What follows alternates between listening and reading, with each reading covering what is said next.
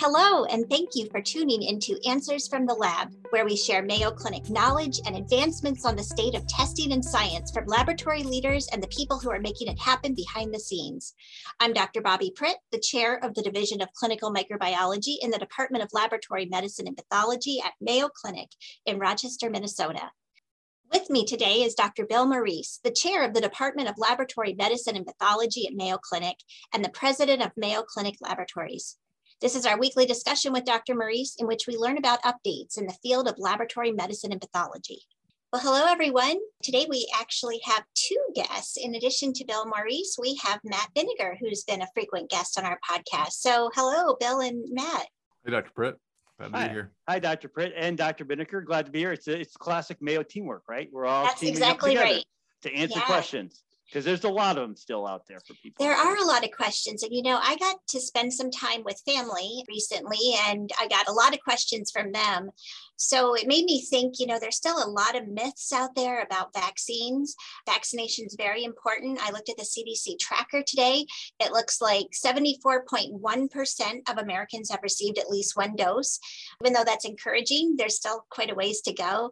And the CDC also shows that community transmission of COVID is now rated as high across all the continental US states, except for Vermont, which is at moderate and probably isn't far behind. So I thought today would be a good day to talk about vaccination and maybe debunk some of those myths. We've done that before, so I'll call this Debunking Vaccine Myths Part 2.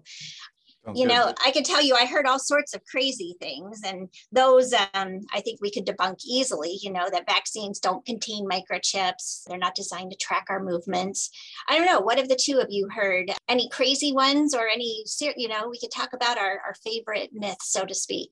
One of the myths that I continue to hear is just really, I think, an overplaying of the risk of the vaccine, more than the microchips and some of the other stuff, which sounded outlandish. Although two things, people have wound it into a narrative of somehow this is governmental control and overstepping boundaries when it really is just public health. And the others, I think now the risks of the vaccine itself are being overblown in many circles. I don't know what you've heard, Matt. That's kind of the big ones I'm hearing. Yeah, one of the common ones is that the vaccines are being used to track movements, and there's a better way if there's interest in tracking our movements, and it's with our phones. So there's really not a need to do that through vaccination. So the vaccines were really developed in response to a public health emergency and been shown to be effective in preventing disease. So that's what we got to focus the conversation on for sure. Yeah. I agree. I think the one thing that we struggle with as a healthcare community is there were some, heightened expectations about the vaccine. There was such hope that when the early efficacy looked so high that this was really going to be highly effective. As you pointed out, Dr. Vinegar, Matt, that this is not a sterilizing vaccine. I mean, even the concept of, quote, breakthrough isn't really necessarily a valid one because we knew it wasn't 100% effective. So, but I think that's the other thing in terms of just not really debunking a myth, but getting people to understand that this still is the best tool that we have available to fight the pandemic, that what we're seeing is not entirely unexpected. And it just shows that we really are in this for the long haul to get through this, I think.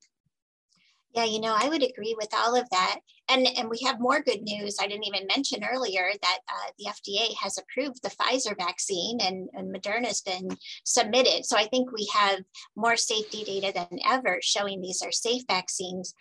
I'd like to kind of add on to what you were saying. The vaccines aren't perfect, sure, but then no vaccine is. And yet we've tackled some very serious diseases over the ages. And one of the things I heard from family members and friends, people back home where I was from on Vermont in the Northeast is, well, if the vaccines actually worked, then we wouldn't need boosters. When is this going to end? We're just going to have to keep getting boosters. Remember that we already get boosters for all of our vaccines, essentially, or nearly all of them. And that's natural to re-stimulate your immune system from time to time to keep it primed so it's ready to protect you when it encounters that foreign pathogen. And so I went back and I looked at the list of all of our childhood vaccines. And just so for a common example, the combined vaccine for diphtheria, tetanus, and pertussis actually has 4 doses given over the first 15 months of life. So you are continuously priming the immune system, stimulating it, getting it ready to protect you. And then other vaccines, such as the measles, mumps, rubella vaccine, you're given usually between 12 to 15 months, a second dose at 4 to 6 years. And then later throughout life, if your immunity is waning, you may be given another booster later or titers checked to see if you still have adequate antibody protection. So I think it's natural to think that our immune system will kind of go down over time. And then just this periodic boosting is a natural part of keeping our immune system ready to protect you.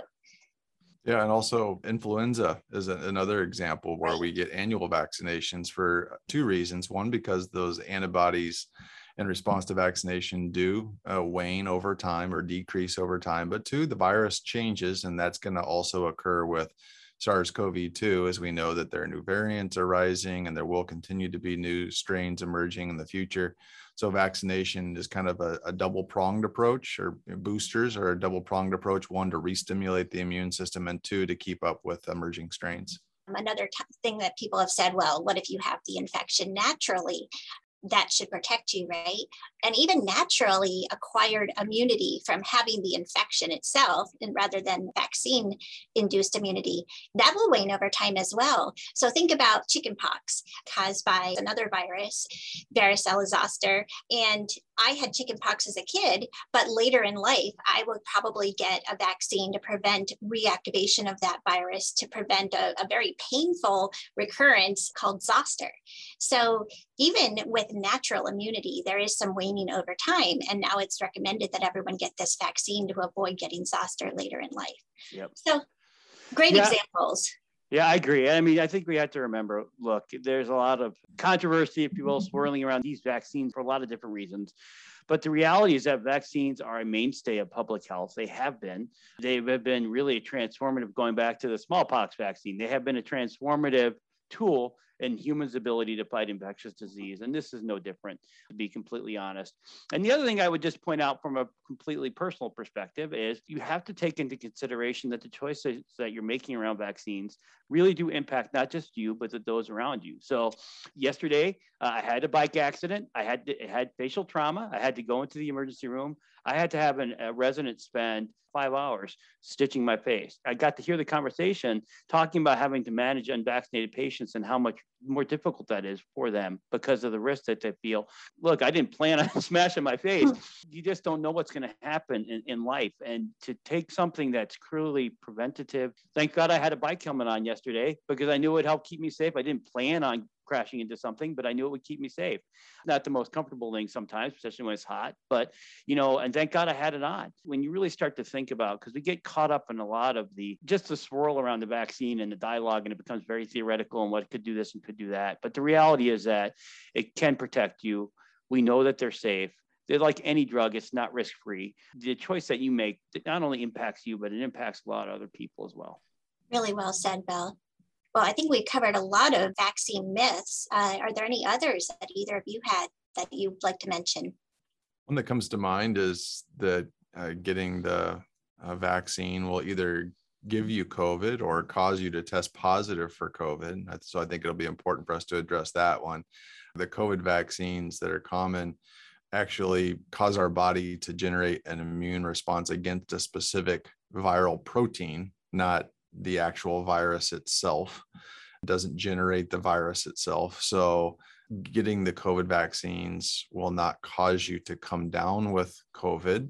It may cause you to have some mild symptoms like body aches, just being tired, maybe some soreness at the injection site for typically less than 24 hours, but it won't give you COVID. And then it also won't cause you to test positive for COVID because, again, the antibodies that are generated in response to the vaccine are within your bloodstream, and the tests that are performed for COVID are using samples collected from your respiratory tract, like your nose, and those proteins and antibodies aren't present in your nasal tract after vaccination.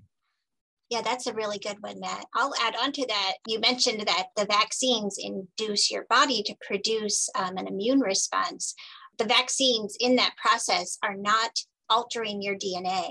They're not shedding or releasing any of their components. They don't contain a live virus like some of our other vaccines do, actually. It's not even a killed or a weakened stage of a virus, so it can't proliferate or shed into your body.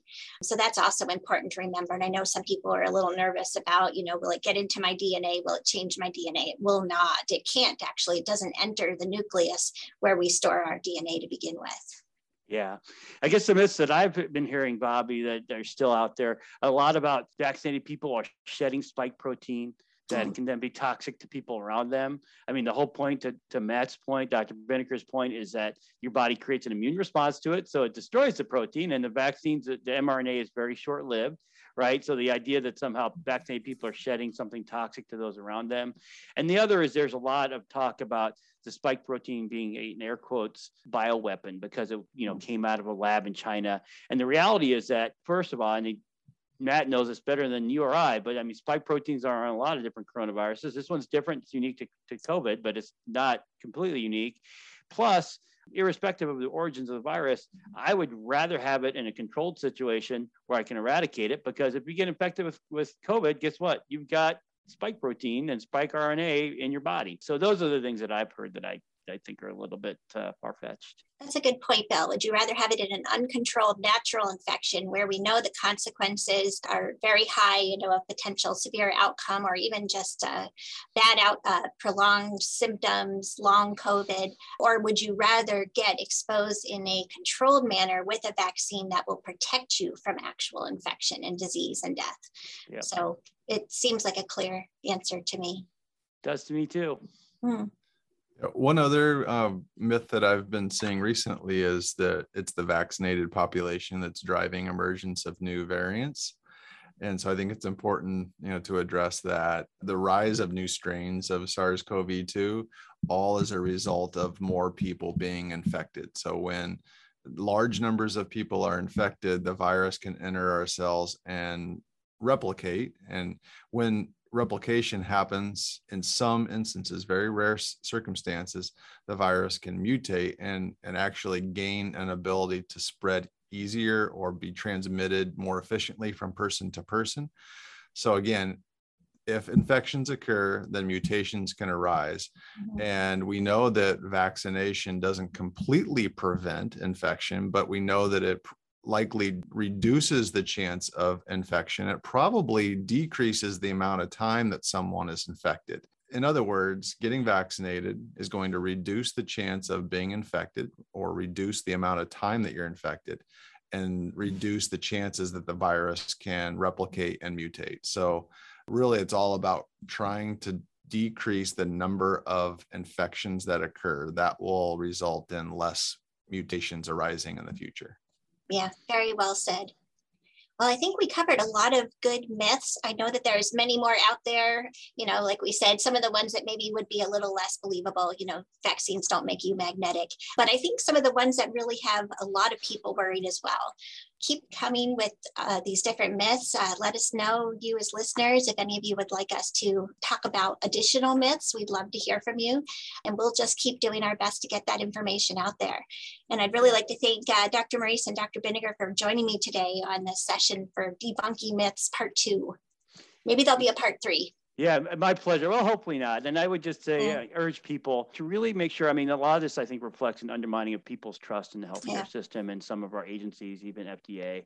And I think a lot of that can be bred by not going to really reliable resources for your information.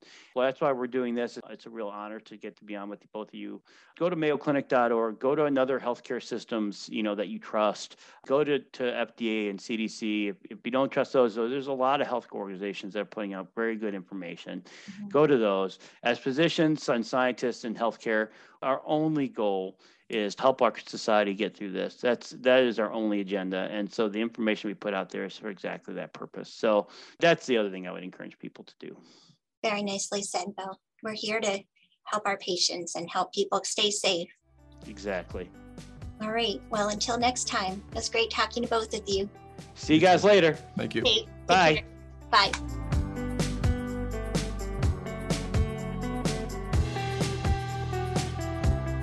Thank you so much for tuning in to Answers from the Lab. Be sure to subscribe to this podcast and don't forget to tune in every Thursday and every other Tuesday.